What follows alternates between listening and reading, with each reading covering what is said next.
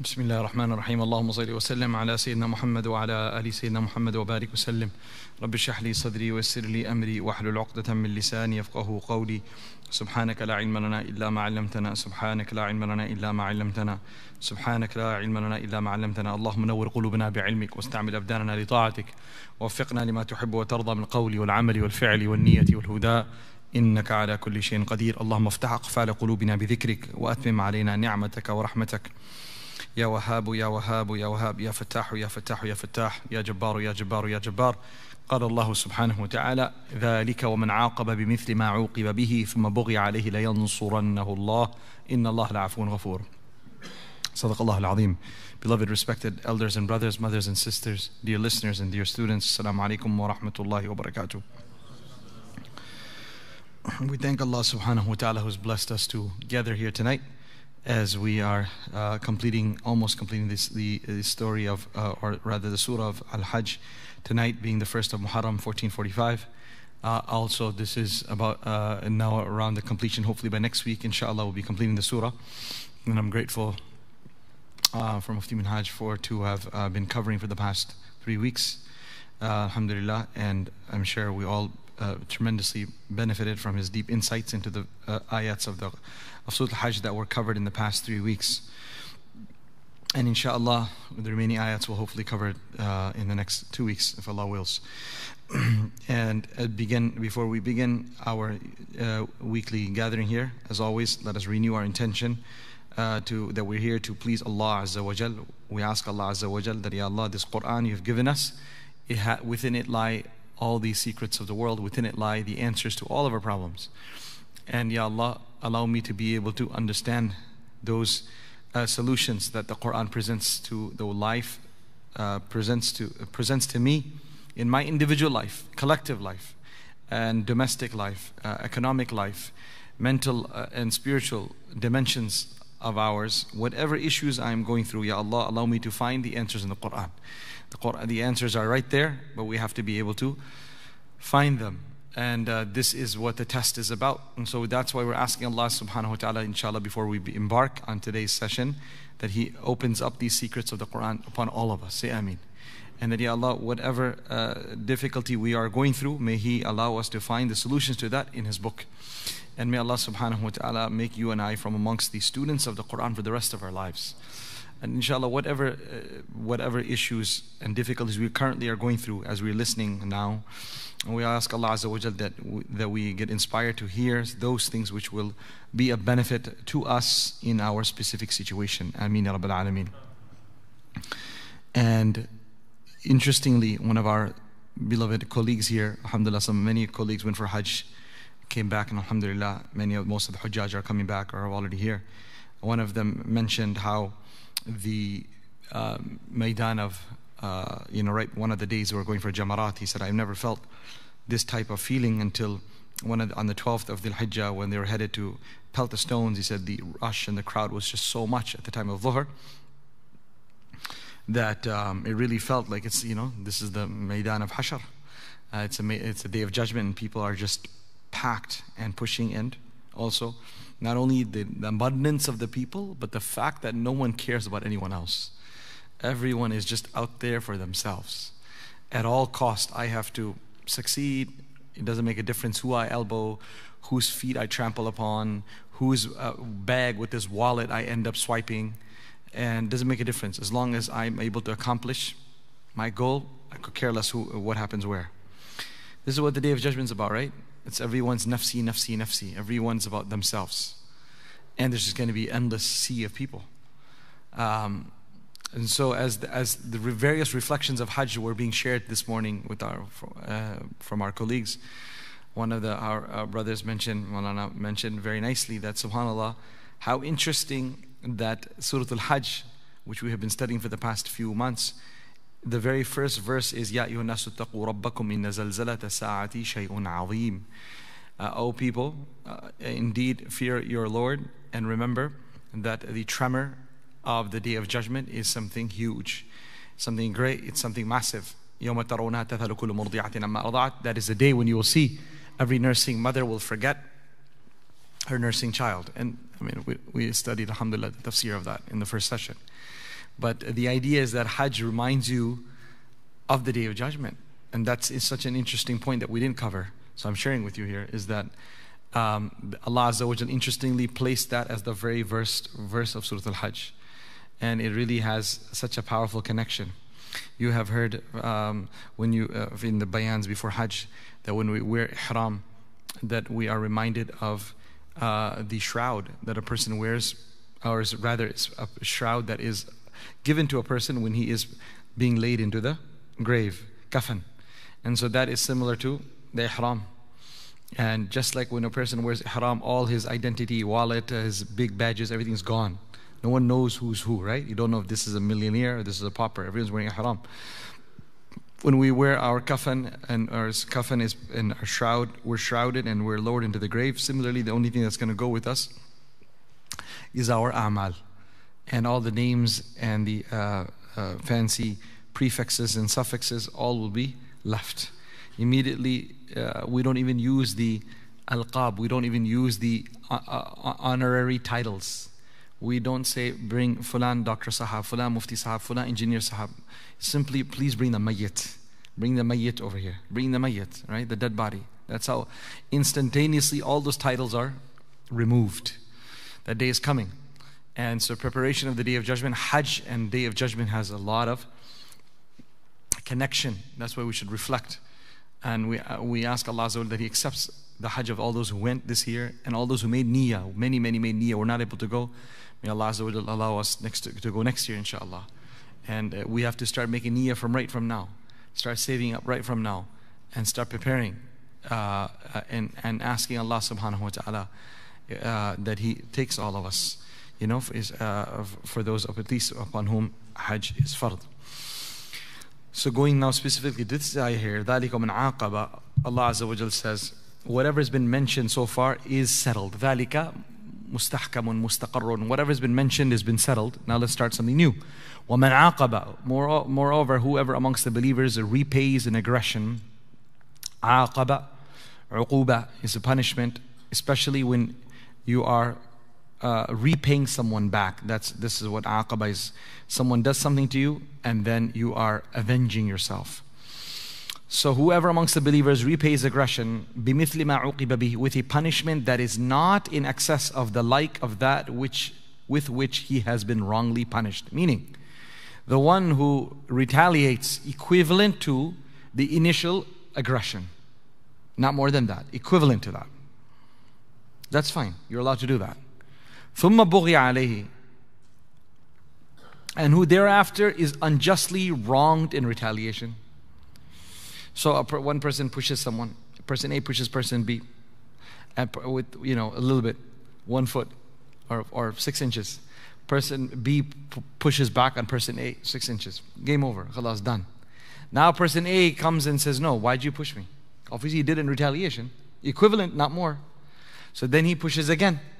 So now this person is going to be regarded as the oppressor. He started it, we had settled a score, and then now he's going round 2. So if you go round 2, ثُمَّ بُغِيَ عَلَيْهِ, if you've been wronged again, لَيَنْصُرَنَّهُ اللَّهُ, then Allah will most surely aid the oppressed one in attaining justice. إِنَّ اللَّهَ لَعَفُوٌ غَفُورٌ, indeed Allah subhanahu wa ta'ala alone is assuredly all pardoning, all forgiving. So Allah subhanahu wa ta'ala, He has created this insan with instincts. And these instincts that we have to eat, to drink, to be worried about our existence on this earth, to desire to have progeny so that we remain existing. The desire to know about our surroundings so we don't get harmed. To know who's coming from where was that knock coming from, what's going on. These are all our natural instincts of survival.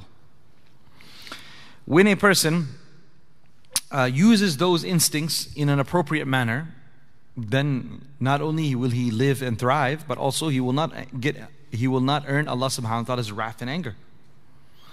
But if a person utilizes those instincts in a manner beyond what he is supposed to, in a manner that is not acceptable to Allah subhanahu wa ta'ala, that is why, then in that case he will get in trouble with Allah. Similarly, Allah Azza wa Jalla kept feelings of anger, of sadness, of happiness All of these feelings as well, they are beyond our natural, like we don't have control over that. We don't have control. For example, there's a famous hadith of Rasulullah ﷺ saying that, Ya Allah, I've done what I could in terms of treating my wives equally. فَلَا تُؤَاخِذْنِي فِي مَا لَا أَمْلِكْ. So please do not hold me accountable for something which I am not in control of. Division of my days and nights has been divided equally amongst the spouses. Division of time, division of money, equal. But do not hold me accountable for something which I do not have a control over. What is that? Emotions. That's love. So if treating our children equally, we treat our children equally. We have to give time equally to our kids and wealth to our children. But if we are naturally more inclined towards one, then we ask Allah not to hold us accountable, because it's really something beyond our control. So you have instincts and you have these natural feelings that a person has. And if a person has self-control, then they will be able to, inshallah, benefit. But if they don't, and they let it go in any direction, then they can have very bad consequences. For example, Allah Azza wa Jal has created within us the desire to eat and drink because we need to survive. So Allah says, Kulu washrabu, eat and drink. Wala tusrifu, but do not become extravagant in it. Do not go overbound. Do not cross the boundaries. Eat when you feel the need for it. Eat when you feel hungry. Don't eat simply because you just want to taste this and you want to enjoy this and that. But rather eat when there is a need when there's a need, genuine need. Your own nafs and your body will start, it's like a bell internally. Say, come on, wake up, get up and go eat because you're hungry. Similarly, a person is thirsty. Internally, a person will be forced to stand up and go, and drink water. Because the body is signaling that I need something. So these are needs. But Allah Azza wa Jalla says, وَلَا تُسْرِفُوا. Do not cross those boundaries. There is a need for having our progeny and our survival of our jins, survival of the human race. So there's natural need Allah put within a man and a woman. هُنَّ لِبَاسٌ لَكُمْ وَأَنْتُمْ لِبَاسٌ لَهُنْ. They are garments for one another. But then Allah Azza wa Jal says, وَلَا تَقْرَبُوا الزِّنَا. Do not even get near fornication.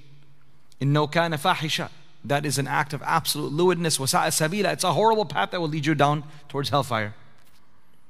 There is a desire to understand if something is happening, a noise, a door opening in the middle of the night. You want to go see what that is for your protection. So you want to be aware of your surroundings. However, control that. وَلَا تَجَسَّسُوا. Don't start spying. If some noise is coming from a neighbor's house, somewhere else, that's none of your business. Focus. Use that instinct of wanting to know what's happening only to a degree to protect yourself. Do not go over bounds with that. All right?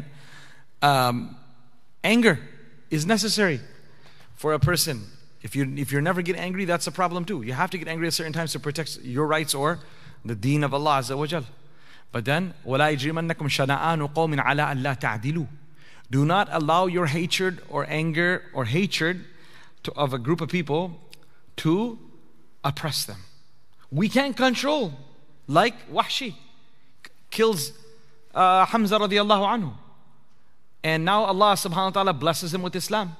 And he comes in front of the Prophet alayhi salatu wasalam.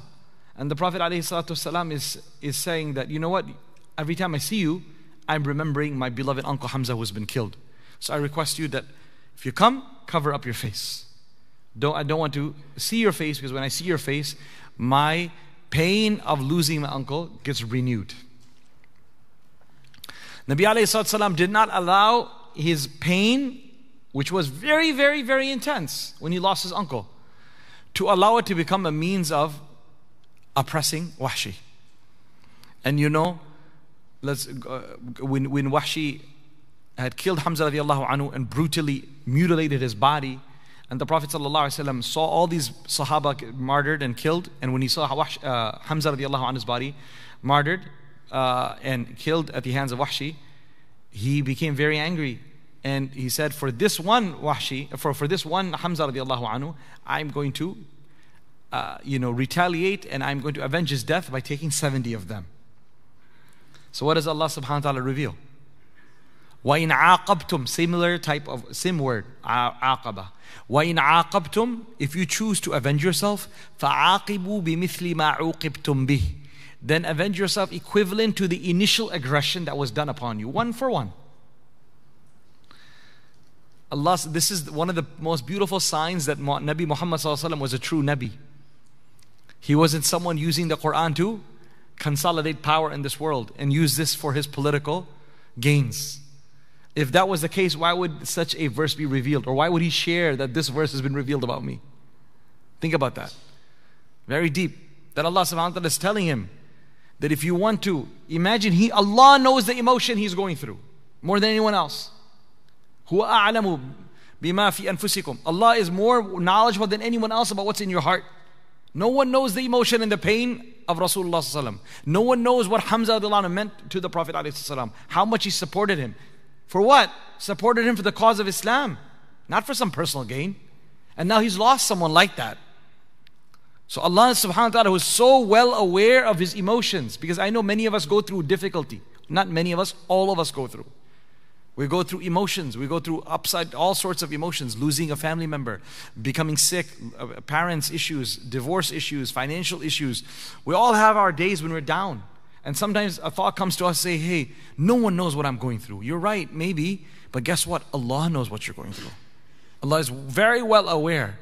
It's high time that we share our story with Allah subhanahu wa ta'ala. Allah is just waiting for the day when you turn around and you share your story. He wants to hear it. He's the only one who can assist you and I. But He wants you and I to go down on our knees and share a story with Him. One of the other brothers was mentioning in this Hajj, what a powerful reflection, which for anyone who goes for Hajj is, anyone who goes will remember that the most powerful part of Hajj is what? Arafah, exactly. The day of Arafah. And the day of Arafah is a day of storytelling. Right? You just sit there and speak to Allah subhanahu wa ta'ala for hours. That's what you're supposed to do. And that's why the Prophet ﷺ's famous hadith, ad-du'a huwa al-ibadah, and ad-du'a mukh al-ibadah. The dua is ibadah, and dua is the essence of ibadah. Because when we just prayed Maghrib Salah, we might not have been able to be as concentrating. We prayed our Sunnah, we might not have been as focused. But in order for you to make a dua that's 15, 20, 30, 40, 50 minutes and beyond, you cannot not be focused. What are you going to do? You're alone sitting there in a corner. Even today, if you want to sit and make dua, everyone's gone, they're having their chai and they're leaving. You're sitting in a corner making dua. You have to be focused. How could you be sitting there in a corner making dua if you don't know what you're talking about?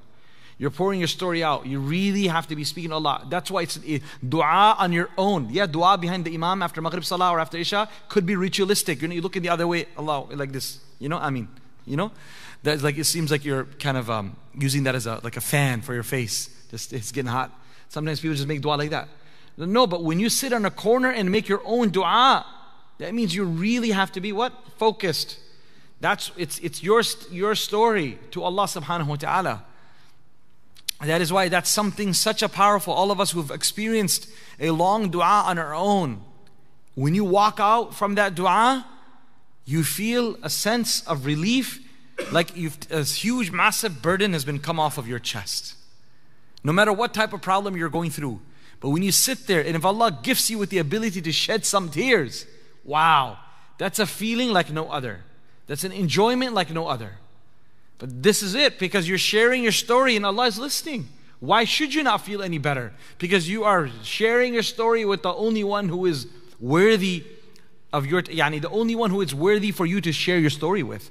The rest of the people can only help you if He allows them to help you. And there's only one who has full control of your situation and who doesn't need to take anyone's permission to help you. And He instantaneously can assist you, and that is our Lord Almighty Allah Azza wa Jal.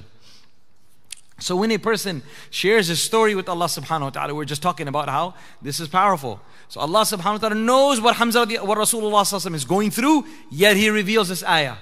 وَإِنْ عَاقَبْتُمْ, if you choose to avenge yourself, فَعَاقِبُوا بِمِثْلِ مَا عُوقِبْتُمْ بِهِ, then make sure you avenge yourself equivalent to what the initial aggression was.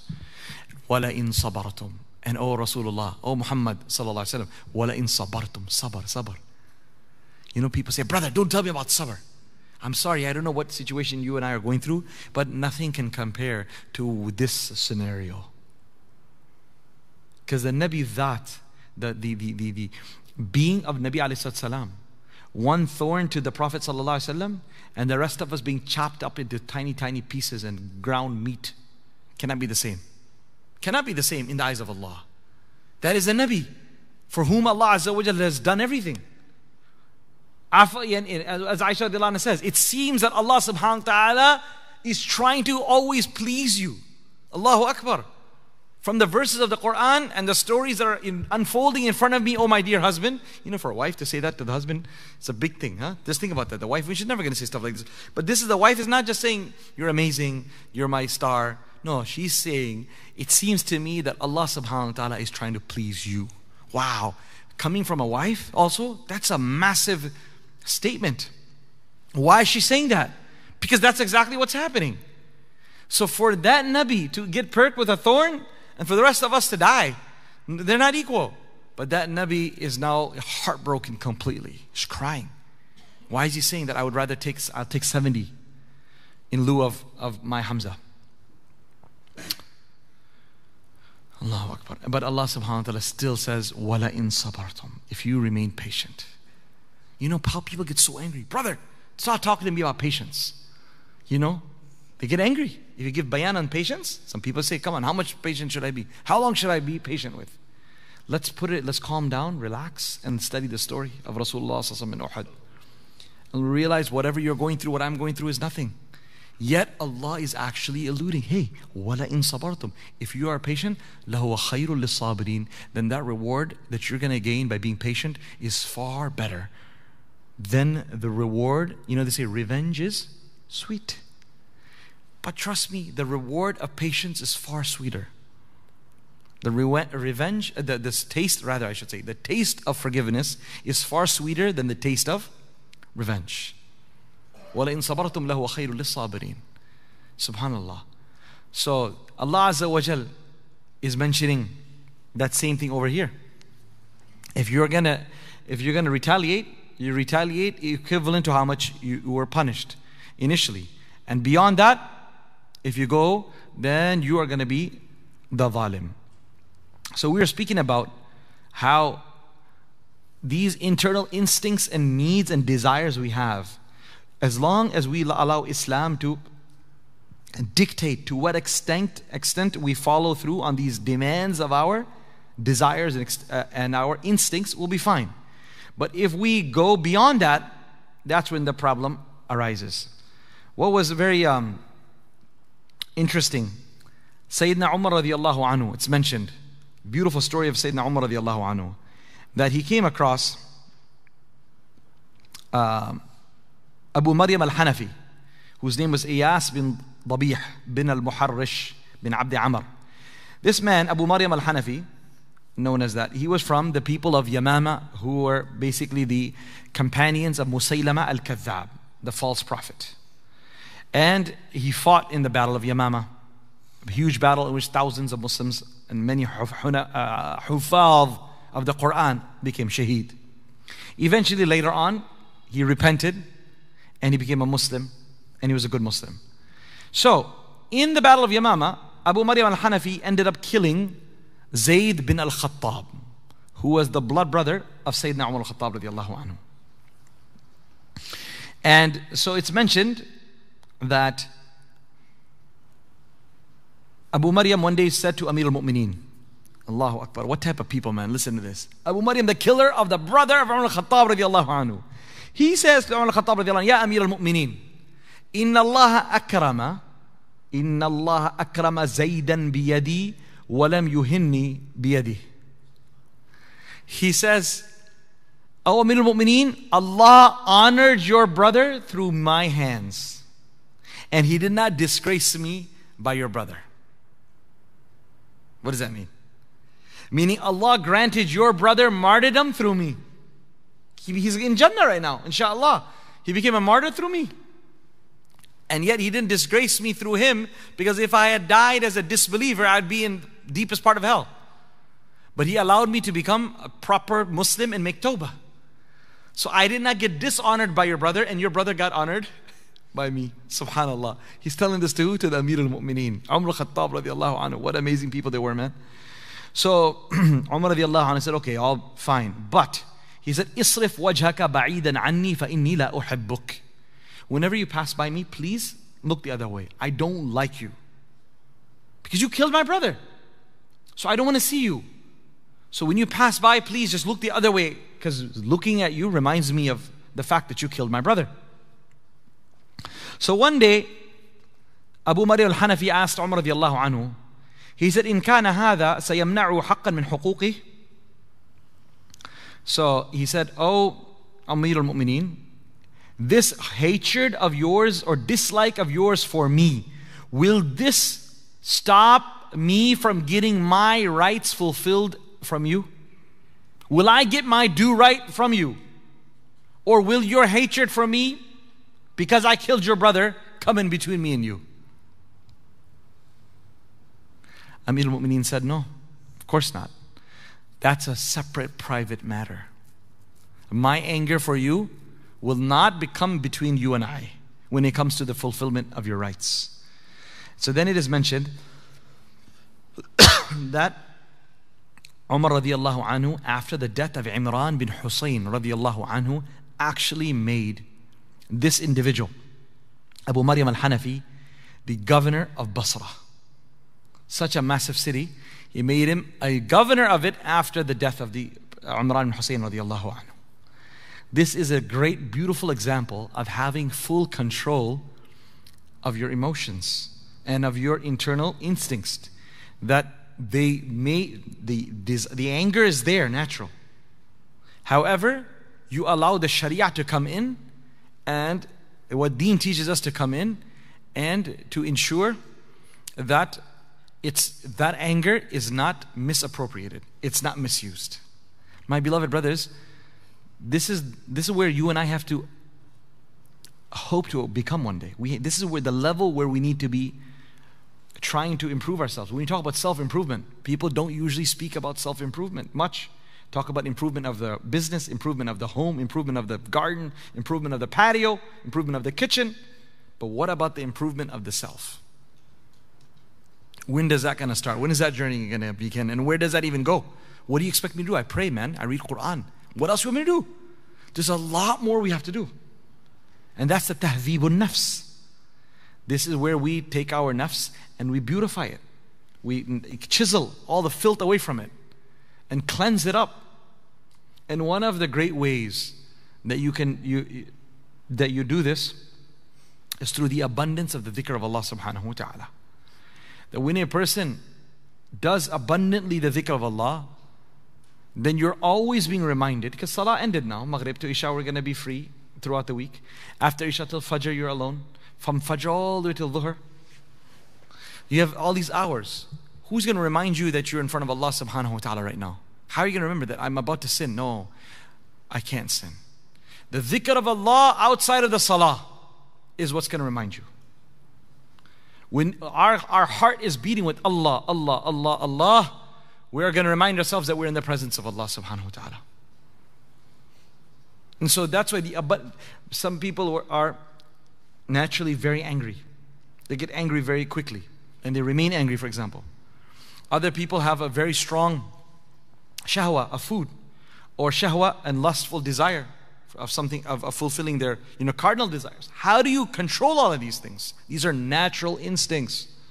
Well, you control it through the abundance of dhikr. The more dhikr we do, it will allow us to have more self-control on these instincts. Because we will realize that Allah is watching, I'm in His presence. And the second thing, beloved brothers, is the suhbah and the companionship of the pious. When we sit in the company of righteous, pious people, we learn from them. Like you learn from your internship. Internship, you do with some expert and you learn off of them. Similarly, when you sit in the company of the pious and the righteous, you see how they react to various different circumstances. And you see, oh, okay, I have to model this type of behavior. Simple as that. Ya ayyuhalladhina amanu taqullaha wa kunu ma'as sadiqin. Oh believers, fear Allah and stay in the company of the truthful ones. The more we stay in the company of the truthful ones, the more these traits of theirs, like including taqwa, will come into us. Subhanallah. So this is a lifelong journey that all of us have to get started on immediately.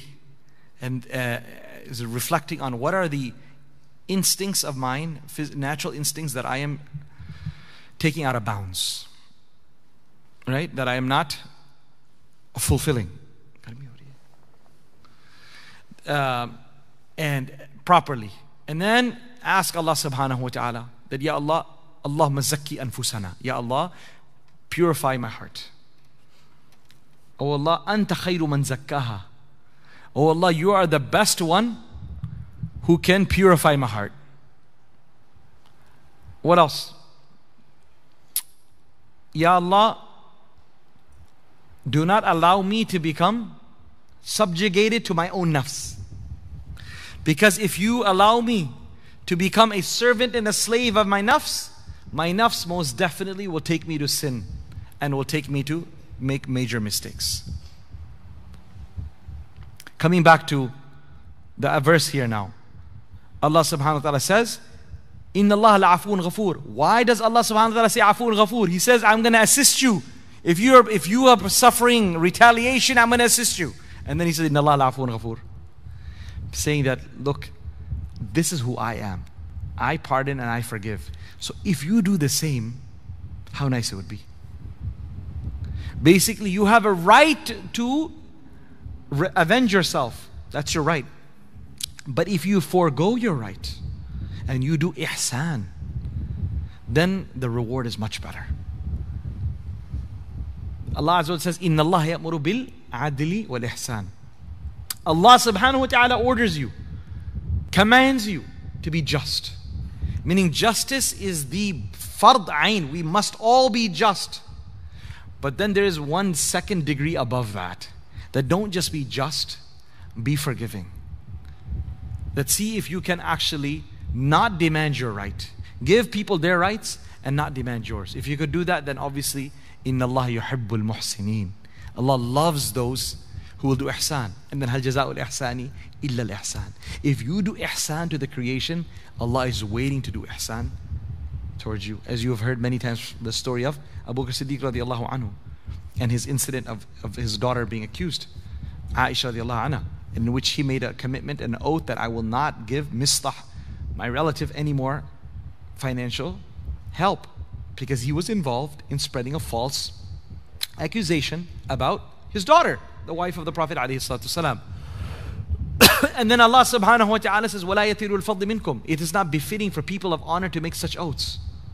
And then the last portion of the verse is, أَلَا تُحِبُّونَ أَن يَغْفِرَ اللَّهُ لَكُمْ. Do you not want Allah subhanahu wa ta'ala to forgive you? And the answer is, of course. Well, guess what? If you want Allah to forgive you, then you forgive Him. This is the deal I'm making with you.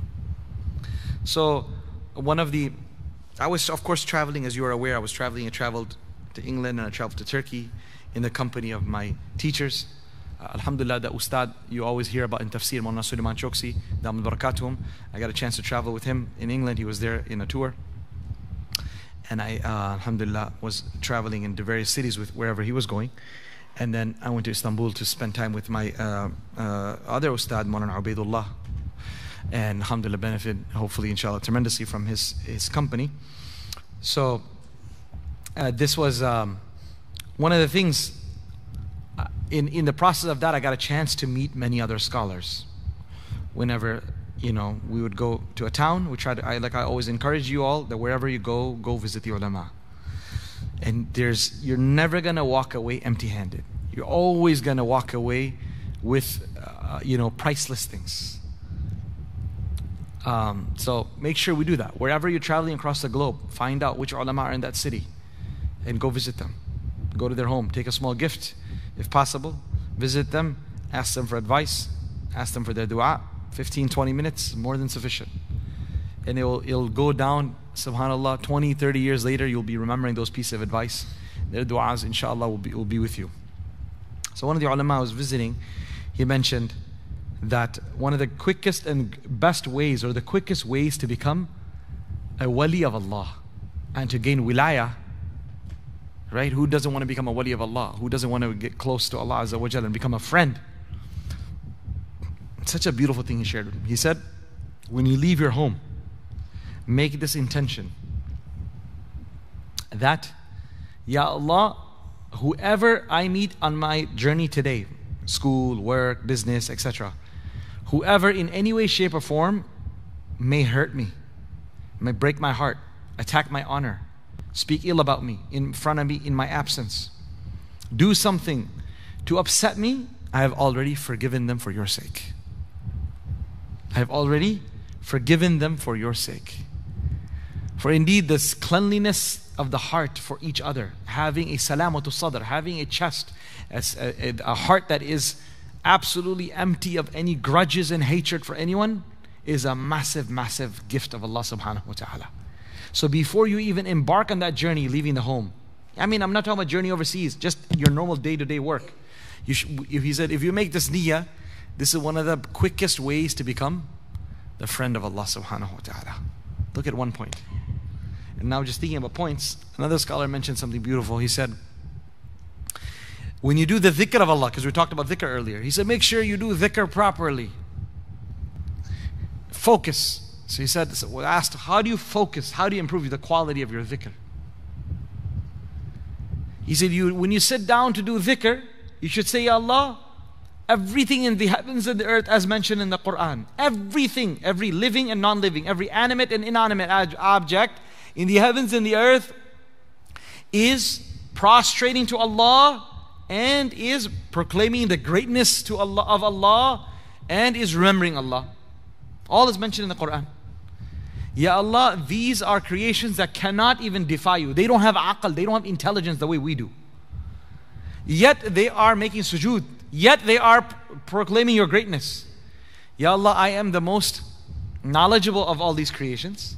I have aql and intelligence that they don't have. I have all these abilities. Ya Allah, my quality of dhikr is horrible. I'm so sinful. And all of these creations are ma'soom and protected from sin. What tree, well, how is a tree going to sin? How is this carpet going to sin? How is this, this covering of this table going to sin? But they're doing tasbih, as mentioned in the Quran. So Ya Allah, through the barakah of all of these sinless objects that are proclaiming your greatness, Ya Allah, accept my low quality dhikr as well. Subhanallah. He said, have this concentration that I'm worthless, I am not capable of properly taking Allah's name. But I'm surrounded by millions of other creation of Allah that are not even mukallaf, are not even punishable. They're not going to get punished or rewarded, but yet they are doing such beautiful dhikr. Ya Allah, I am your Khalifa on this earth. I should be doing so much more dhikr. Through their barakah and blessing, accept my dhikr as well. He said, this is how you can improve the quality of your dhikr. So, these small points you get from 5 minutes sitting in the company of the awliya and the ulama, salihin, and you can if you just put them into practice, imagine the tremendous benefit that we'll get. So, inna Allah al-afun ghafoor, Allah is asking us here now, isharatan, alluding to the fact that if you forgive and if you pardon, you will actually benefit tremendously. ذَلِكَ بِأَنَّ اللَّهَ يُولِجُ اللَّيْلَ فِي النَّهَارِ. That assistance is for sure. That aid will come to you for sure if you're oppressed. Nabi sallallahu alaihi wasallam said in hadith, ittaqi da'wat al-madhlum. Be wary of the dua of the oppressed one, because there is no barrier and hijab between them and Allah. The oppressed person, even if he is a disbeliever, Allah subhanahu wa ta'ala may very well accept that dua of a disbeliever against a believer in this world.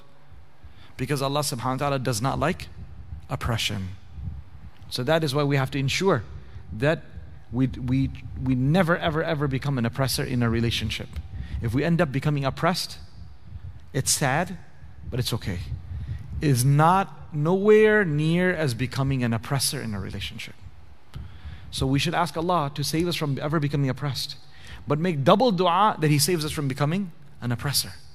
Because the oppression will lead you to great forgiveness from Allah and great rewards. And the oppression will lead a person to الظُّلْمُ ظُلُمَاتٌ يَوْمَ الْقِيَامَةِ. Oppression will become a means of many layers of darkness on the Day of Judgment. So Allah Azza wa Jalla is saying that aid will come to an oppressed one for sure. Even لَأَنصُرَنَّكَ وَلَوْ بَعْدَ حِينٍ. As mentioned in hadith, that Allah says when an oppressed person says, Ya Allah, I need your help. Allah says, I'm definitely going to help you, even if it means it will be a little while. Because Allah loves to hear the crying and the dua of a person. If Allah were to immediately give us what we are asking for, our dua, you and I know, would stop.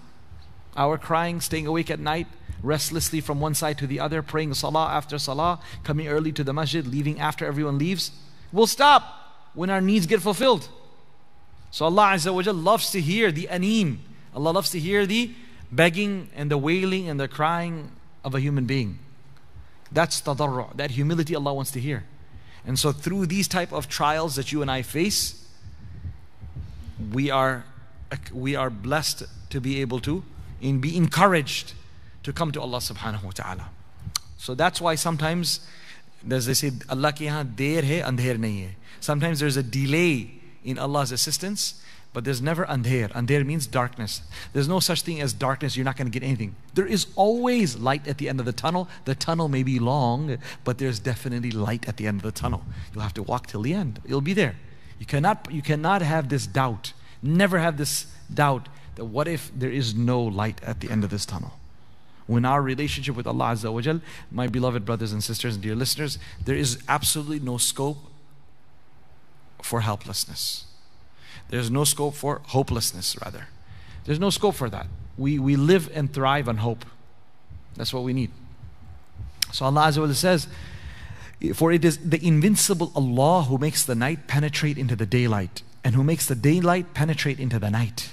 And because Allah alone is all hearing and all seeing. ذلك بأن الله يولج الليل في النهار ويولج النهار في الليل وأن الله سميع بصير. You're going to say, what is the connection? The previous ayah speaking about avenging yourself, and if you go beyond that, then Allah will assist the one who was initially oppressed. So the answer, ulama explain, is just like the night might be so dark and so long, but sooner or later the daybreak will come. أَلَيْسَ الصُّبْحُ بِقَرِيبٍ. That's what it says. مَتَى نَصْرُ اللَّهِ. When is the help of Allah coming? In another place Allah says, أَلَيْسَ الصُّبْحُ بِقَرِيبٍ. Isn't the morning close by? Yes, it is. It's just a matter of another 45 minutes, another hour, and the daybreak will happen.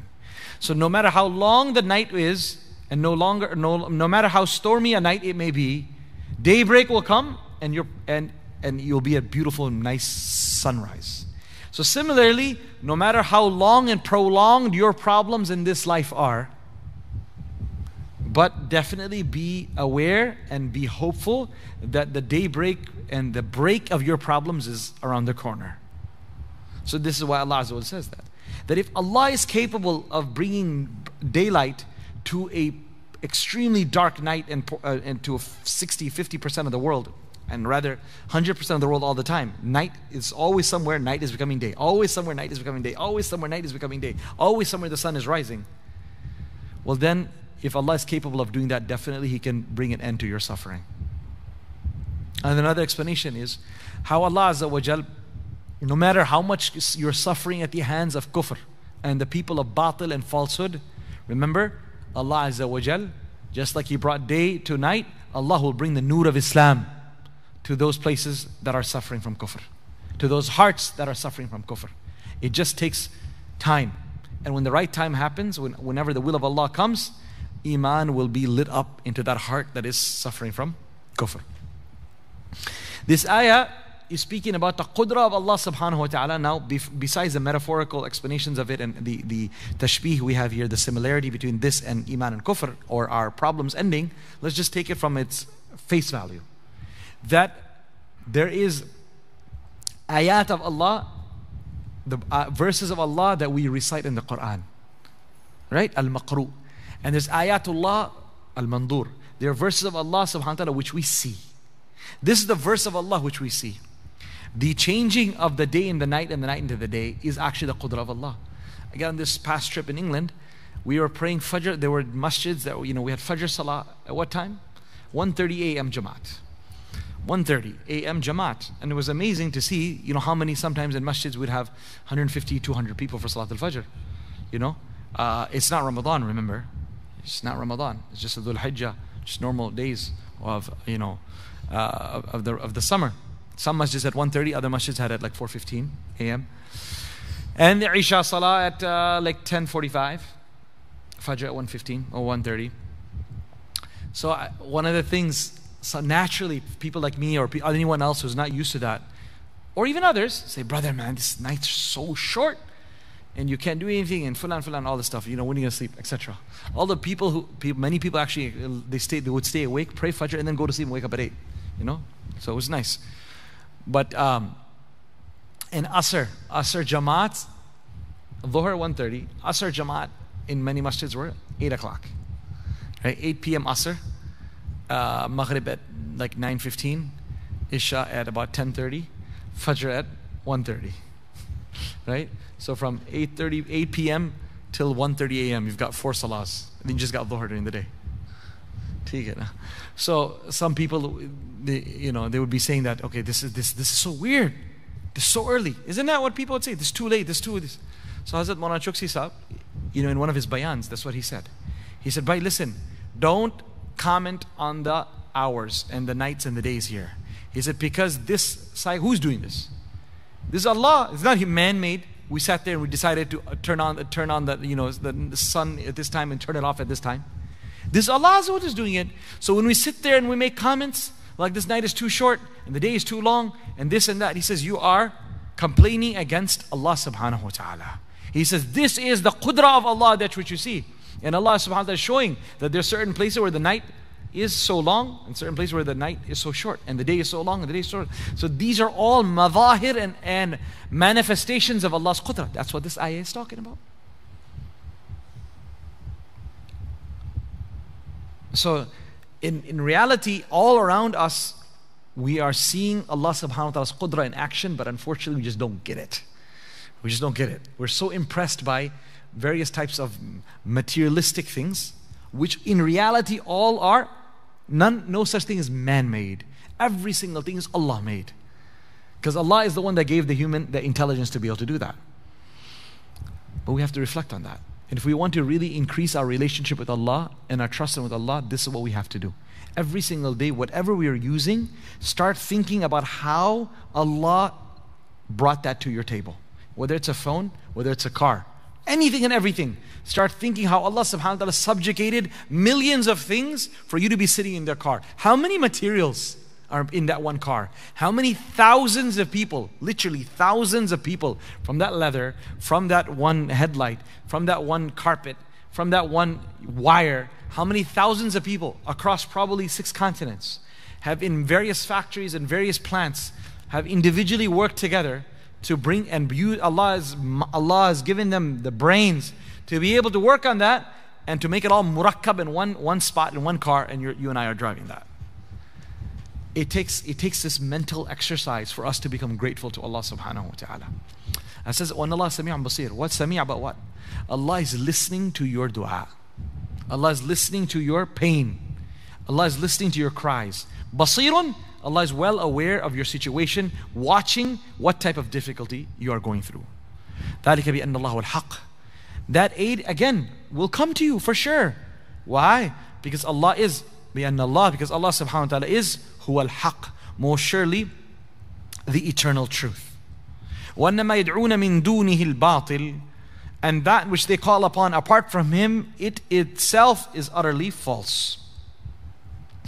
وَأَنَّ اللَّهُ الْعَلِيُّ الْكَبِيرُ. And for it is indeed Allah alone who is most surely the ever exalted and all great. Notice in these verses, the next few verses and the previous ones, we'll see Allah subhanahu wa ta'ala, very unique, nowhere else in the Quran. We see 16 names of Allah Azza wa Jal are mentioned back to back. وَإِنَّ اللَّهَ لَهُ خَيْرُ الرَّازِقِينَ. Allah is the best of those who provide. Next, in Allah, وَأَنَّ اللَّهَ سَمِيعٌ بَصِيرٌ. We just did that. سَمِيعٌ بَصِيرٌ. Allah subhanahu wa ta'ala is all hearing, all seeing. Next, أَنَّ اللَّهَ الْعَلِيُّ الْكَبِيرُ. Allah is all exalted, all great. أَنَّ اللَّهَ لَطِيفٌ خَبِيرٌ. Allah is all subtle, all aware. أَنَّ اللَّهَ لَهُ الْغَنِيُّ الْحَمِيدُ. Allah is self-sufficient, all praised. Alright? إِنَّ اللَّهَ بِالنَّاسِ لَرَؤُوفٌ رَحِيمٌ. Allah subhanahu wa ta'ala is absolutely Okay, this ayah is not translated here. Inna Allah binas ar-Rauf rahim. Indeed, Allah subhanahu wa ta'ala is most loving and most merciful. So 16 names of Allah subhanahu wa ta'ala back to back in these verses of the Quran, and they're not just haphazard. When you look at it, every single name of Allah subhanahu wa ta'ala is strongly connected with that ayah. Why Allah Azza wa Jalla chose that ayah, why Allah subhanahu wa ta'ala chose that name to be present over there. And Allah al-Haq, Allah subhanahu wa ta'ala most surely is the eternal truth. This is that when Allah subhanahu wa ta'ala's speech is the truth, Allah subhanahu wa ta'ala, and every speech besides His is possibly true, and if it goes against what He said, it's definitely false. Allah subhanahu wa ta'ala's sharia is true. Allah subhanahu wa ta'ala's system of running the affairs of this world is haqq. Allah subhanahu wa ta'ala's deen that He's revealed is the haqq. And when you have the truth, then the truth cannot be in multiple places. That is why nur in the Quran is always used in the singular form. And falsehood or dhulm or dhulma, darkness, is used in a plural form. Because there is really only one way of truth. There is really only one way to find the only nur that exists out there. And every other way, وَلَا تَتَّبِعُوا السُّبُولَ. Do not try to go follow any of those paths, subul, plural form. Anything besides as-sirat al-mustaqim is going to take you to hellfire. Anything besides nurullah, the nur of Allah subhanahu wa ta'ala, is going to take you towards hellfire. Allah waliyul ladhina amanu yukhrijuhum min adh-dhulumati ila an-nur. Allah is the caretaker, the lover. Allah is the one who looks after the believers. He takes them out of layers of various different types of darknesses and brings them to the one nur of Islam. This is what we are firmly believe in, that everything besides Islam and this way of life, وَمَن يَبْتَغِ غَيْرَ الْإِسْلَامِ دِينًا, whoever chooses a path besides Islam, فَلَن يُقْبَلَ مِنْهُ, will never be accepted. My beloved friends, I read something very interesting today. Allama Sha'rawi says that when you talk about instincts, in the earlier first ayah I was speaking about instincts, he mentions, we talk about animalistic instincts. That's what we usually use. But Ajib, his take on it was very powerful. He says, why are you making dhulm on an animal? It's very powerful. He says, find me an animal. Find me an animal out there in the jungle that does what a human being does. It's true. What type of filth a human being is currently involved in? Without getting into unnecessary details, you all know every single day what you read in the news, what you are aware of. No animal does this. No animal, period. This type of fulfillment of lustful desires, which has no end to it. This whole massive industry out there that is promoting fuhsh and lewdness, it doesn't end. Every single day, a new page on the chapter and a new volume is added to this list of various ways how a person can fulfill his lustful desire. Find us one animal out in the creation out there that even does 100 of this. When it comes to eating, when it comes to anger, showing your anger, the wrath. What type of, look at the so-called defense industry. Inna Allahi raji'un. How do you have humanity spending trillions of dollars in what? In the research and the development of ways to kill one another. And not kill one another just like that, but kill one another in a very painful manner. Chemical warfare and everything else. Which animal does this? So what a nice point that Sheikh Sha'rawi mentioned, which really touched me today. He's like, why are we making dhulm on the poor animals? By saying that these are animalistic instincts. Because the animals don't act like this. This is the human being that is literally, when he doesn't follow the Sharia, falls way, way, way, way, way below than any animal in the worst jungle could possibly ever do. Things that is what you call straight out from Shaitan's devil book, book that he teaches human beings to do, and we're following through with that. The type of lewdness that is being promoted across the board. The situation that we're faced in America in our education system, again in England I'm referring to, people are so worried. People are so worried every day of the new educational system that they're rolling out from this year onwards. What type of books and what type of literature and what type of subjects are being taught to not junior high, but elementary school level is something that is just baffling. Right? Baffling. Not only is it lewd, but it's actually all false. That just 40 years ago, no one would believe that a sane human being could teach this, or would even hold such beliefs. But now, it's being pushed down. There was a case recently, a couple weeks ago, something that's happened over here, where the school children or school teacher got very upset at a child who got angry, or who said, you know what, it's silly for people to be thinking, children to be identifying themselves as animals. And that teacher got so mad and reprimanded the child and said, no, you know, you can definitely identify as a wolf, as a cat, as a dog, as a leopard, as a lizard, as a tree, whatever you want to do. That's completely fine. And now what shocked me also, subhanallah, is where we, you know, many times we're not aware, but what type of things are happening right under our nose.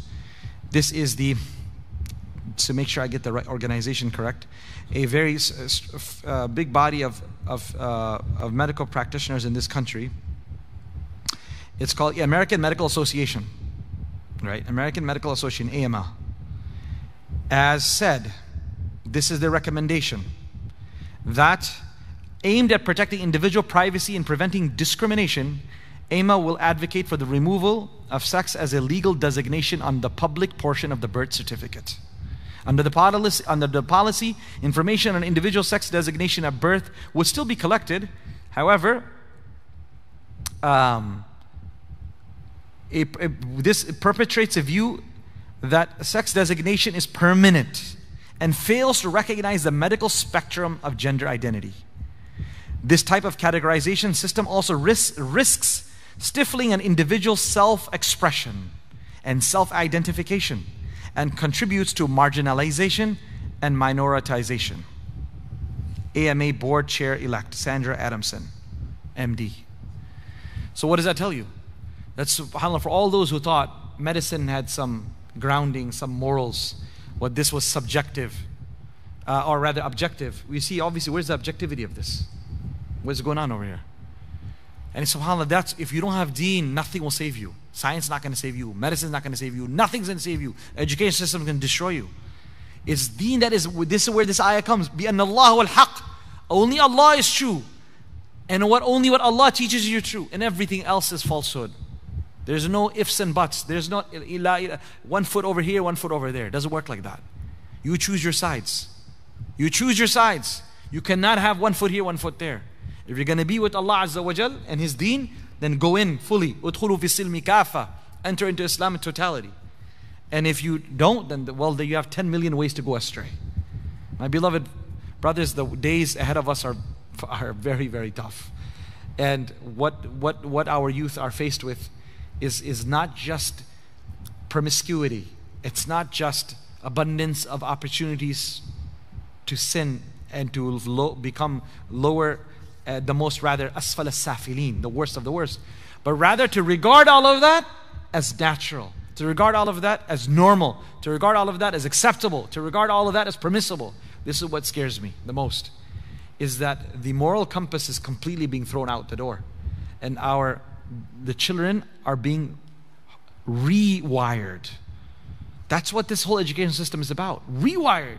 Take out the sense of haqq and batil from your mind and rewire it completely different to make you start thinking falsehood is right and right is falsehood. And my beloved friends, my travels in this past 3 weeks have really reaffirmed my fear, which is whatever we're faced with over here, it is already spread across the globe. Very across the globe. People are not addressing it as maybe openly as we do in this masjid and many masajid across this country, alhamdulillah, and hopefully providing solutions too. But when you talk about it in hushed circles, people say, did you hear that person? I've heard instances where an imam's son, imam's daughter, unfortunately, have come out. And imam's son has chosen to become a disbeliever, an atheist. And so if this is happening in an imam or a scholar's son or daughter, whose house is left? These are in very strong conservative communities where people are very, very, tight-knit. That's why they're not right now on Instagram and Twitter, because there's a fear of, what's going to happen to my family's name. Here in America, we don't have that. Everyone's on their own. You can do whatever you want, But over there, in certain places, people are very strongly knitted, and the families are all living on the same street. You don't want to take everyone down with you. So, but it eventually leaks out. Not online, maybe. So we're seeing this issue. And so we have to reaffirm this with our children, constantly talking about this. That my dear boy, my dear girl, you're going to have tons of different invitations from all over. The whole system. I mean, kids say, Baba, are you serious? The whole world is crazy except for us? Yeah? You have a rule? But I'm sorry, this is what you have to say. The whole world is crazy, my friend. Right now we're at maybe 90%, 60%, whatever it is. A time will come, we'll just be all, except for a few. This educational system, this type of crazy discussions that I'm talking about right now, what I alluded to. Who would ever imagine the medical association? Doctors are going to be saying this. And banning in certain parts of North America, where it's already banned by law that they will not be assigned a gender at birth. Not be assigned a sex. We let the child.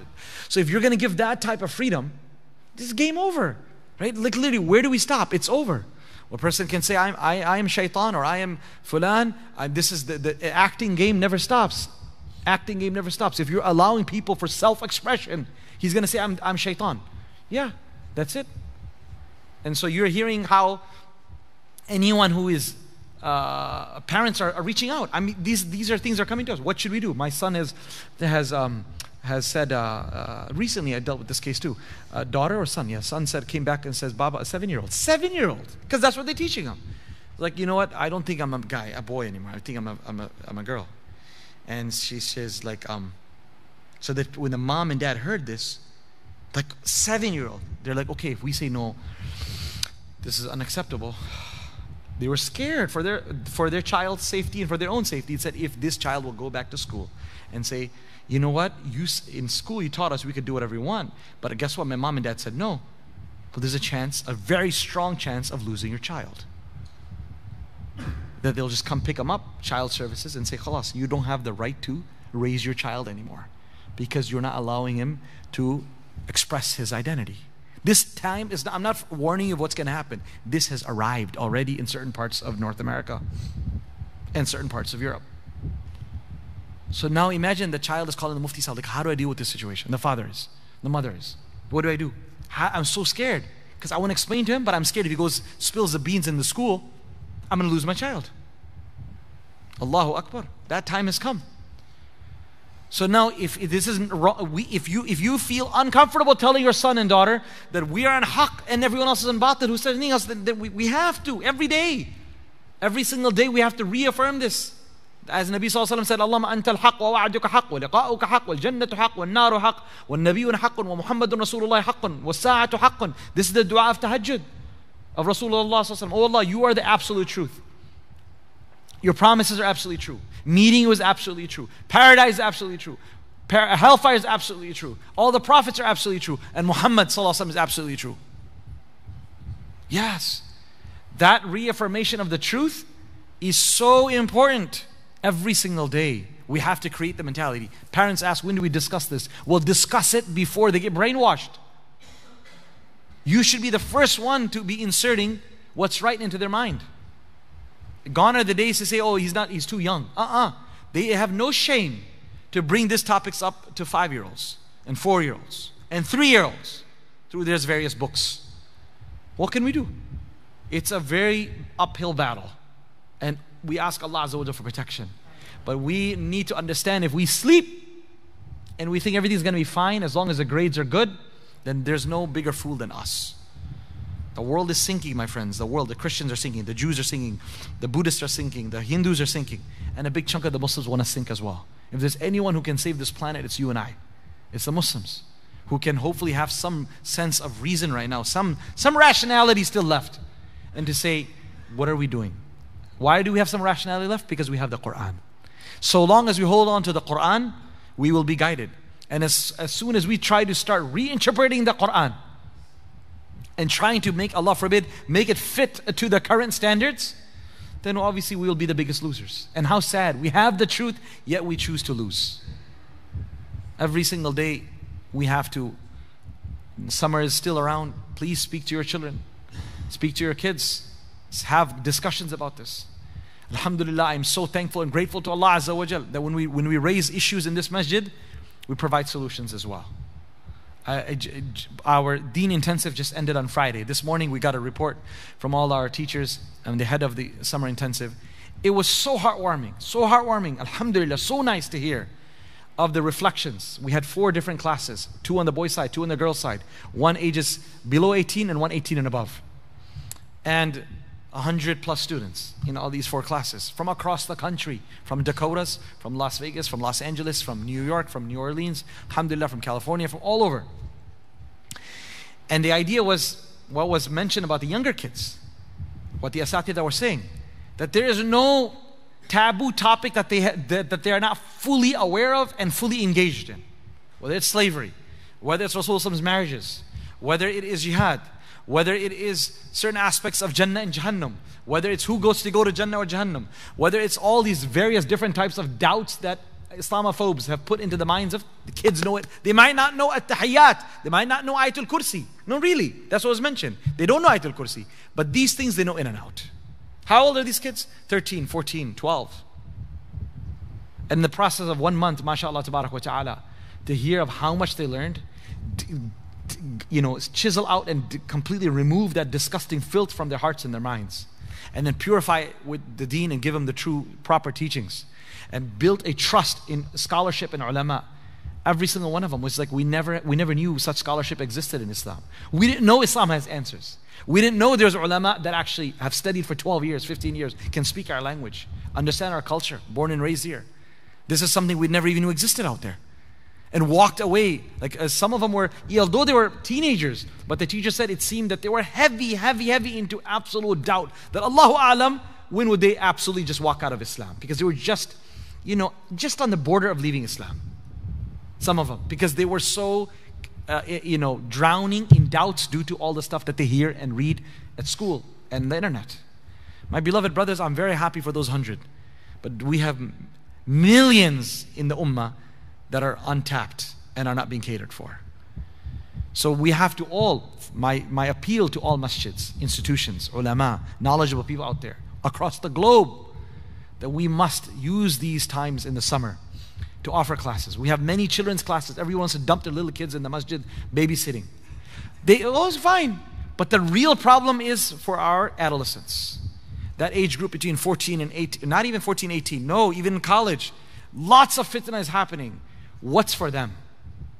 Not only do masjids have to start providing that, but I want the dads and the moms who are listening to me. And I want those college students who are listening. Please, for the sake of your own faith, for the sake of your iman, don't think you're above and beyond that. Neither am I, by the way. None of us are. Anyone can get attacked anytime, and it's a matter. Just like a car accident, how long does it take to happen? It takes less than a second, right? For you to be in a ditch. It takes for less than a second for an 18-wheeler to crash into you. Well, similarly, it takes less than a second for shaitan to come and put a doubt in your heart and you're gone. If we don't have the suhbah, good companionship, if we don't have dhikr of Allah in our heart, we don't have ilm, we're gone. Why, subhanAllah, become that casualty that we're seeing all around us? Every day I receive, just between Maghrib and Isha. Before Maghrib, I received so many sad text messages. So many sad text messages, subhanAllah, about people completely losing their deen. And their moms and dads. Very sad story. I mean, I'm just saying, one of them, 16-year-old, mom reached out to me. He doesn't even have a license. It's gone. Took the dad's card and it's gone off. Why? Parents said, you can't have a phone. They said, you're too young to have a phone. He's messing around. SubhanAllah. Now the mom's calling. So worried. She doesn't see. They don't even know where the son has been almost over 24 hours. Took off with the car. 16-year-old. Allah Azza wa Jalla bring him back. Say Ameen. And guide them. This is one who's gotten my number. How many thousands of moms today are crying? And dads are crying. Have no idea where to turn to. And then the issue, can you give me advice? What should I do? He said, I'll only come back if I give the phone. I said, the cat is out of the bag. This is not the time to discuss about the phone. You should have thought about this 4 years ago. And probably you did, but you made some mistake. Or maybe you didn't make a mistake and Allah willed, whatever it is. This is not the time right now. This is the 11th hour. You got to make sure the kid comes back home. Whatever he's asking for. We can help and treat a kid once he comes back. But if he leaves the house, and you don't know where he is, game over. So how many, subhanAllah, moms and dads out there who are absolutely lost? And unfortunately, this kid that I'm speaking about, again, I don't know the identity. Actually, I seriously do not know the identity of who this person is who messaged me. So, inshallah, none of you know it either. But the idea is, he's a Hafidh al-Quran.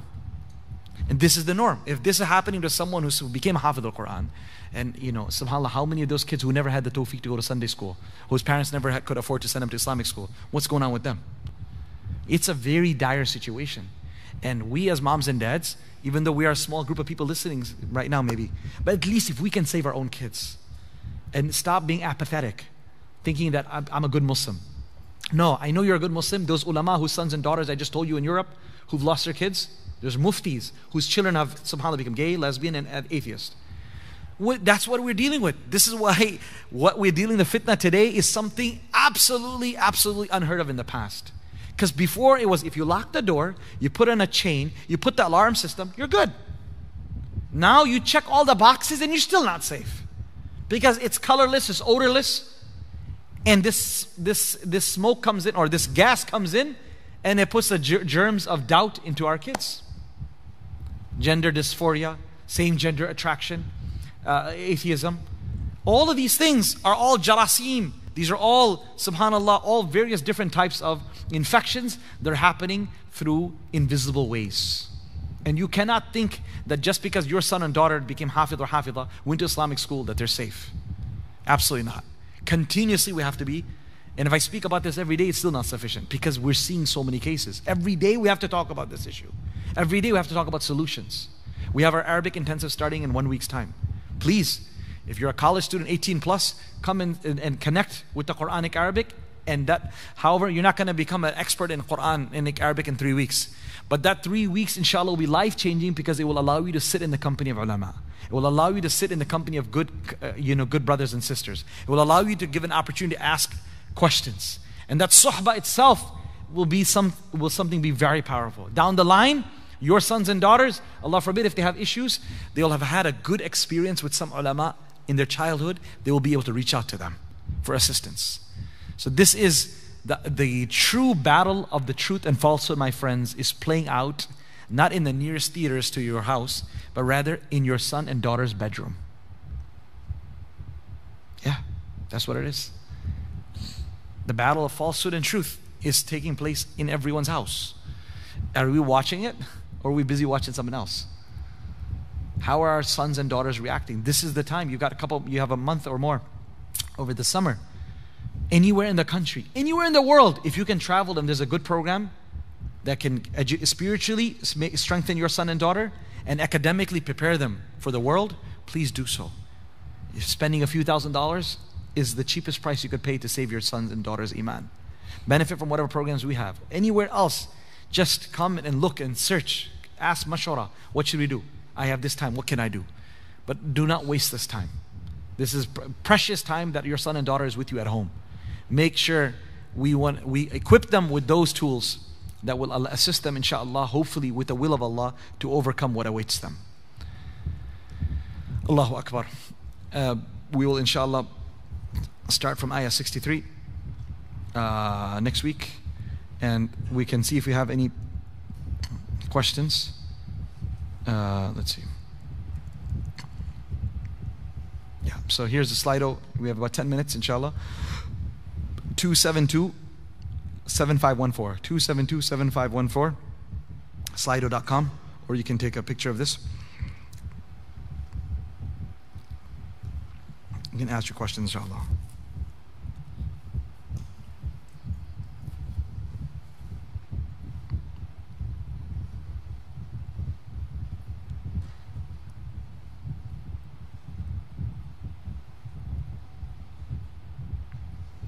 Two 7514.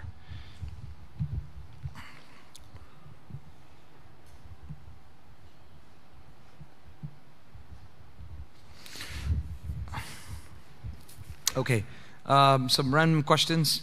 Are we allowed to pour water on graves to keep the grass alive? Yes. Are you allowed to sell men's watches if they have gold on them?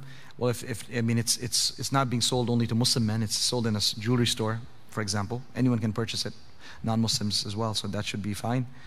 Am I allowed to pray home if my wife desires that I lead her in salah? No, you should pray in the masjid. That is more rewarding, and she doesn't have to pray jama'ah. She can pray at home. If you want to bring her with, that's fine. If she feels like if I stay at home, I won't be able to, I'll miss my prayer, then you may bring her with. But men should pray salah in the masjid.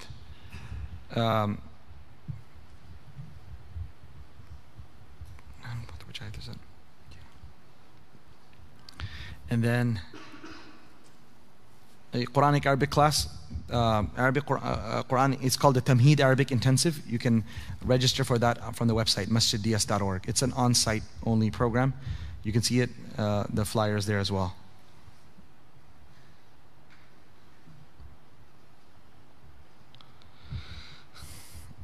Can you discuss some important lessons you encountered from your trip? Yeah, you know what? We need many weeks for that because there's a 3-week trip. But then people say there's no tafsir. So then, inshallah, I will try. I did mention a few. Hopefully, the next many weeks we'll continue to share from there. How to bring adult kids back to the deen if they're already married. Bringing them to the nur, bringing them to the environment of the masjid. Figuring out a way. Everything that we do has to be done, mashallah, with hikmah. One of my teachers mentioned, he said, traveling with your children outside of this country, he said, is very beneficial. You need to go travel with your kids, to go to a third world country or go to where you've migrated, your parents have migrated from. Let them see simplicity. Let them see poverty. Let them see some mujahada and some difficulty. Let them just simply get out of the comfort zone. But what interesting point here he told me. He said, don't ever mention that it's for their islah and for their rectification. Make it into some vacation or make it something else. But deep down, your whole purpose of that is that it's for their rectification. What an amazing point.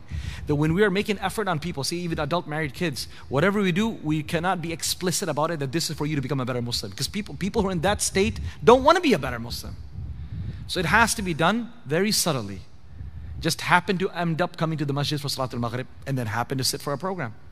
Happen to visit invite someone over to the house for dinner who happens to, mashallah, be an interesting, amazing representative of the deen. He could be a professional, this, that, successful in their business, successful in their profession, but also is a very practicing Muslim and can just share his or her story.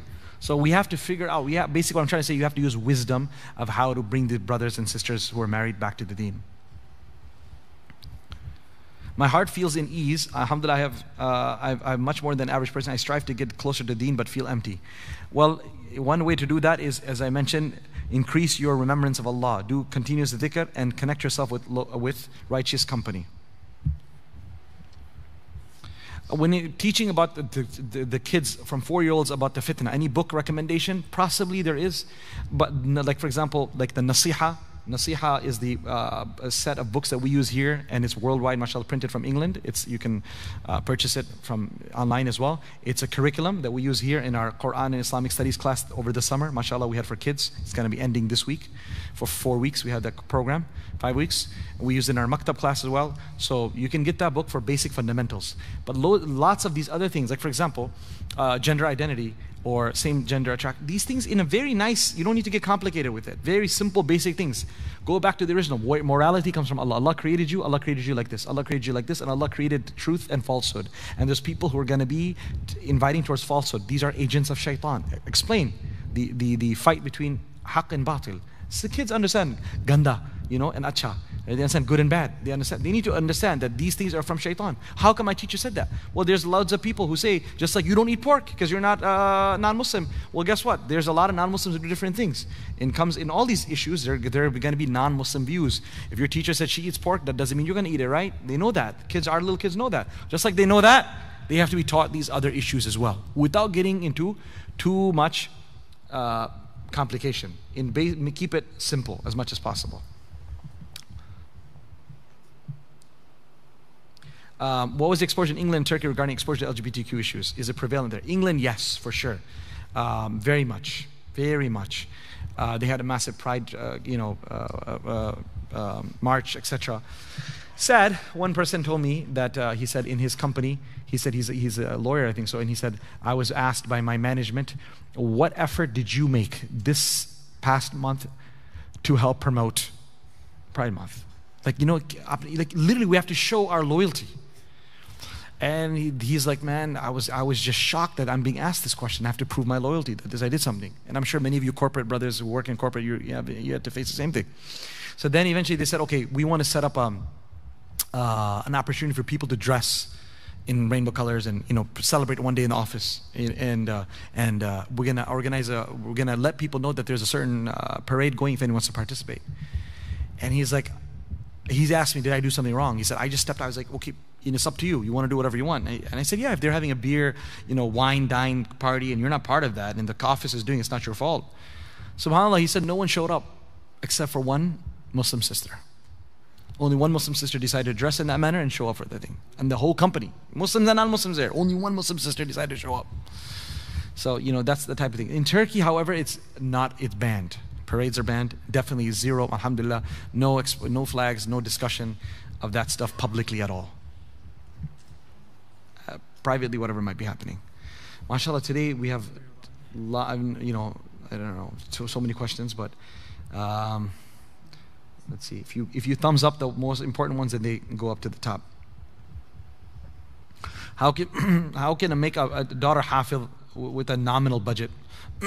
A person should, understand that, mashallah, becoming hafiz or hafidah, etc. This is a very strong personal journey. A person can, if a person does not have the ability to, for example, enroll them in any school, etc. One thing I noticed in England, for example, is they have a lot of part-time classes. So it's very normal in masjids to have after-school Quran class, 4 p.m. to 7 p.m., okay? But then what's amazing is post-Fajr, before they go to school. They do 2 hours, 5 a.m. to 7 a.m. All these kids are coming to the masjid for hifz before they go to school. So basically what I'm trying to say is, full-time hifz might be difficult, for example, for a person. Then we should try to do something on a part-time basis with a teacher online or at home as much as we can. For girls, that's also a good way of doing that. What is the importance of maintaining family ties even if someone doesn't want you to be around? Well, maintaining family ties has many different meanings. It doesn't mean you have to have them over for a barbecue every day. Maintaining family ties can simply say assalamu alaikum, you say wa alaikum assalam. Once a month, you meet them. Keep it as limited. It doesn't have to mean that you're always in their face. If they don't want you around, you don't have to. But as long as you continuously offer the olive branch once a month, once in 2 months, etc. Lost my business and feeling spiritually dull and overall lethargic. I can't focus on my salah or anything else I'm doing. We'll turn to Allah Azza wa Jal through various adhkar. One of the things you could do, La hawla wa la quwwata illa billah. 100 times and above per day. La hawla wa la quwwata illa billah. This is very effective in removing depression and laziness. La hawla wa la quwwata illa billah. Also manzil, the 30 verses from the Quran. You can download online and read that. Make a habit of reading that every single day. Plus morning and evening du'as. And if losing in business, read Surah Al-Waqi'ah. Surah Al-Waqi'ah daily. Is it permissible to not attend invitation nikah and walima when we know there will be haram? If there's going to be certain things that are going to be un-Islamic happening, then you can excuse yourself. You can by all means send a gift, share a gift card, etc. But you can excuse yourself from attending. You should rather excuse yourself. I feel like my family is taking advantage of me. I don't love my parents. What do I do? Maybe something did happen. You have to sit and speak to someone about your specific situation. Reach out to a scholar, a therapist, explain, share your story, what happened. Many times it's the way we understand things. It might not, maybe no one actually oppressed you or took advantage of you, especially your parents, but it may seem like that. Or maybe it did happen, but what was our discussion since the beginning? Forgiveness, right? It was about the huge rewards of it. So by us not forgiving or by keeping this grudge, what's going to happen? It's just going to make our life much more difficult. We have to understand that there's people whose parents are non-Muslims. There's people whose parents are, frankly speaking, there's serial killers who have kids. There's serial rapists who have kids, right? Think about that. There's not every single parent naturally is going to be the best person. So if a person may actually have suffered, in this case, a person needs to realize that by keeping this grudge or constantly thinking about it doesn't help me. It's actually forcing me to not move forward in life. So then we have to equip ourselves and learn how to be able to put it behind our back and move forward. And that's something we learn. But again, reaching out to someone for assistance in detail would be beneficial. And turn to Allah subhanahu wa ta'ala in dhikr. The more connection we build with Allah, the more we increase in our dua, the more beneficial it will become, inshaAllah. Yeah, mashallah. Yeah, if the kids everywhere have smartphones, the ones who don't get them, I feel. If the kids everywhere have smartphones and the ones who don't get it feel left out, would that be the parents' fault if the child rebels in this case? Well, everyone around us has haram relationships. And it's just a matter of time where more than 50% of the class is going to be LGBTQ. It's already happening 50% and more in certain schools I'm aware of. It's going to happen much more public. What are you going to do? That's what I'm saying. As parents, we have to explain to our kids that we're different. And very soon, we're going to be 1 in 100.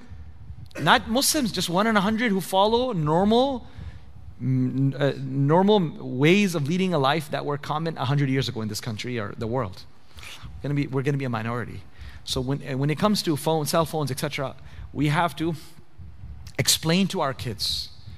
And if they are refusing to understand, then you need to get intervention at that time. Don't fight on it, because if you say no, absolutely not, and you say yes, yes, then the end result might not be so nice. So if we are in a tug of war, then let it go. Do I say cave in, give him a latest phone? No. Ask, reach out for help. Say, oh, what am I supposed to do specifically with this situation? But to keep on saying that, no, I'm not going to give it, then Allah forbid, like we just heard in this case, bad things can happen, worse things.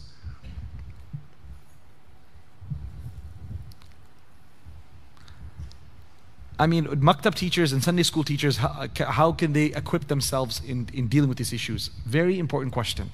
I think every single Sunday school has to ensure that all their Sunday school teachers are equipped in dealing with these modern issues. And it has to be part of the curriculum. We cannot keep on teaching Badr for 6 years in a row and making all the kids make a little, chart, map, done, chalo, next. This is what many times happens. The curriculum must be updated, and the curriculum cannot be updated if the teachers are not equipped. I envision one day a system where Sunday schools have a grading system, or what do you call graded, my silver, platinum, whatever you want to say. And that Sunday school that's got all its teachers certified by a reputable institution that can equip them with the modern issues should have the highest grading. And that's where then people will travel an extra 30 miles, 40 miles to send their kids to that Sunday school. Because why? Their kids will be learning by teachers who are well equipped to handle these modern issues. So the Deen Intensive that we just finished, our 1-year program, etc., our Tafheen program, weekend Tafheen program will start in August. I think this is enough. If you're a Sunday school teacher teaching on Sunday, come take the Tafheen program on Saturday, right? So these are programs, alhamdulillah, that are offered. Plus we have everything that we ever do here is all recorded, available online. So you can benefit from those.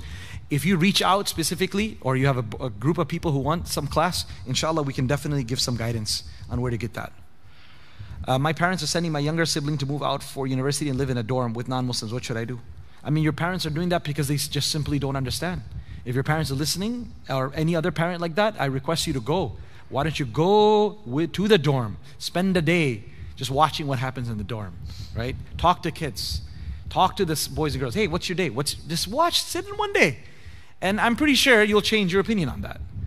So this is something which we'll regret afterwards. There's no reason. As long as we can, we should try our best to have our kids travel back and forth from home to the best of our ability.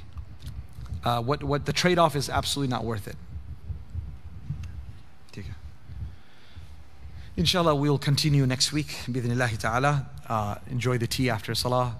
Meet one another in the company and benefit from one another. Inshallah. And then next week also, if you have any questions that weren't answered, just ask them again next week. Hopefully we'll get to them. Again, the Arabic Intensive will be starting a week from today. So a week from yesterday, rather. 6 days left. So please go visit masjides.org and inshallah learn about that program. It's the 3-week from 8 to 4.